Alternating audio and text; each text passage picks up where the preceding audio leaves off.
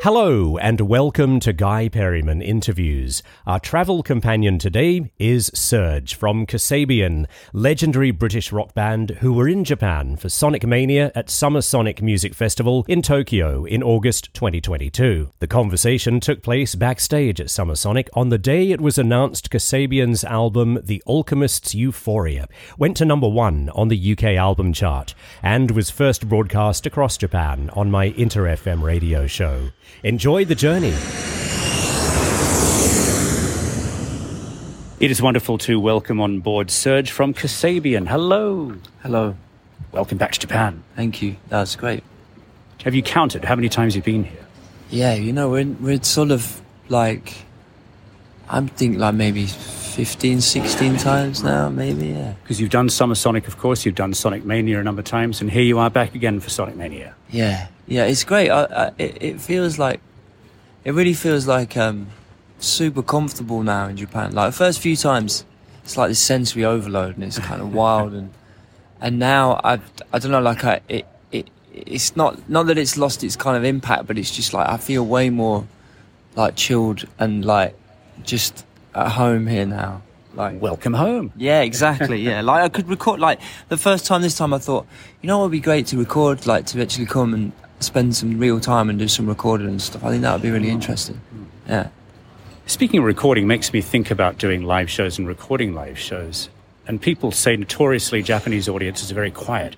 But I've always thought, and I've spoken with musicians, the Japanese audience are soaking in the music. And I get this feeling that it's almost like a sports team. They want you to win on stage. Yeah. They're really barracking for the musicians. You know what? It's funny because in our experience, it's been like as crazy and at times more crazy here than anywhere, like in terms of like the energy and the just the chaos, especially the gigs in Osaka. I mean, they were like, oh yeah, they're crazy. but in Tokyo, you know, like, so yeah, we've had an amazing run, and it just feels like everywhere else in the world. It's not like, you know, I mean, tonight's going to be interesting because I'm told there's certain you can't sing. We'll see how that goes, because once people get carried away, we'll find out, you know. But no, I think it's always been like insane reaction for us. It's before your show here at Sonic Mania for 2022, so we can't talk so much about what's going to happen this year. But in past years, how have you enjoyed Summer Sonic and Sonic Mania? Yeah, I love it.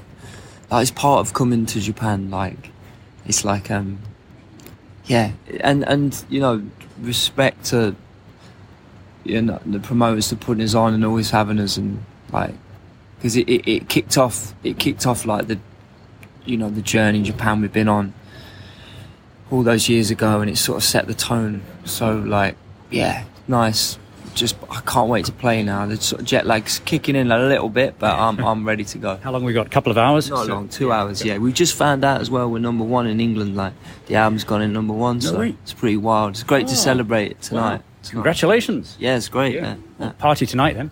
Absolutely on stage. Yeah, and off. Yeah, oh god, yeah. Do you love festivals? Yeah, I love festivals. What I like, my favourite, like, I like being put in uncomfortable situations. So, you know, like, I like winning people over, and I like the curiosity of music fans where they're not quite sure, what, should we go and see that? Oh, I'm not sure, I've heard this, I don't know about these. And then in the end, you know, winning them over. And, you know, I like playing, I like going, it's an opportunity to go and see bands that I want to see that's difficult to get to, so you can sort of, you know, see about 6 or 7 people that you want to see. So it's the best, man. I love festivals. Do you have a favourite festival moment, either as a punter or an artist? One year we played a festival in Scotland called Tea in the Pot, and it's absolutely like, it's wild. It's the Scottish crowd and the abandonment in that festival was nothing else. So we were in our dressing room. We had a load of mates there, so it was full kind of like area outside the dressing room, everyone drinking. And I went to get some food from catering. Anyway, eat my dinner. And Snoop Dogg's there, right? And he's playing basketball with, his crew. And I had to sort of walk behind him, so I'm kind of going, whoa, there's Snoop Dogg, this is pretty wild. But then, so all my mates are they're all sort of drinking and talking and chatting, and they can see me, and Snoop stopped, turned round, and then just sort of held his arm out to fist pump. And then, so I did it, and then I walked off like nothing. Inside, I'm going, what has just happened? But I'm walking back to the board, everyone in the dressing room. Like, it's like, of course you did, I know him anyway. And everyone's like, what has just happened? I was like, I know, yeah. So I held it together, but inside I was like, so that a little snippet of, like, a crazy life I lead. And I think that's the great thing about festivals. There's always a surprise somewhere in a festival. Yeah. I mean, because in the catering, there was all the old posters. It's a real eclectic mix. The whole since the start, you get, the 9 Inch Nails and Katy Perry. It's a wild sort of. It's great. It's a great. Bands are like family. There's lots of love. There's lots of drama. There's breakups. There's divorce. The kids leave home. Then new people come into the fold. How have Kasabian survived all these years and all the changes? Do you think? I think it was just the kind of. It's sort of, you become like your life's work. So.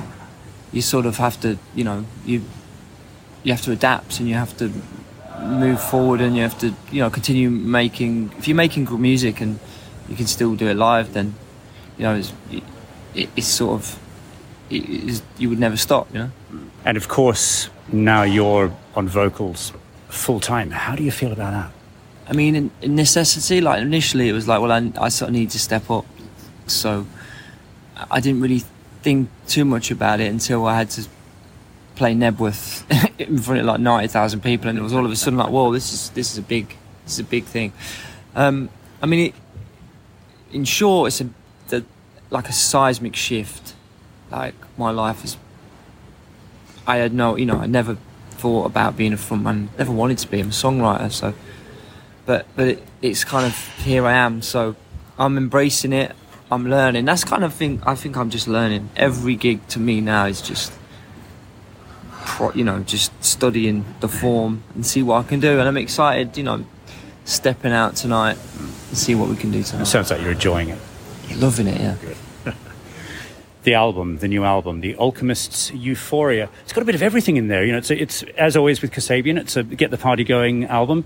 But there's a couple of very lovely, gentle moments in there too. I'm really enjoying it. Oh, thank you. Yeah, yes. So I think it's a real emotional record. It's got the, it's got the power and the sort of the energy and the bangers. It's got them, but it's also got like a sort of sentimental, melancholy sort of emotional touch to it that I think is beautiful. And I think it really is a cohesive record. I think probably the most cohesive we've made from the start. So yeah, and it seems to be doing really well. So we're buzzing. I think I read today or yesterday, I think you said it's the best album Kasabian's made.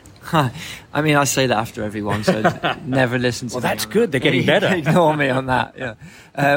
I just, it's like anything. You're always into what you're doing now. Maybe, we'll see. But for now, it's exciting. Well, obviously, you're not the only person that's loving it. If it's gone to number one in the UK. Yeah, that's great. It's like six number one albums now, so it's like establishes as I always speak with people about the power of music. You do what I can't do. You make the music. You create the soundtrack to our lives. You give us such joy. For you, though, in a difficult moment, do you turn to music quietly and peacefully with yourself? Yeah, I think so. Yeah, I do. I think, like,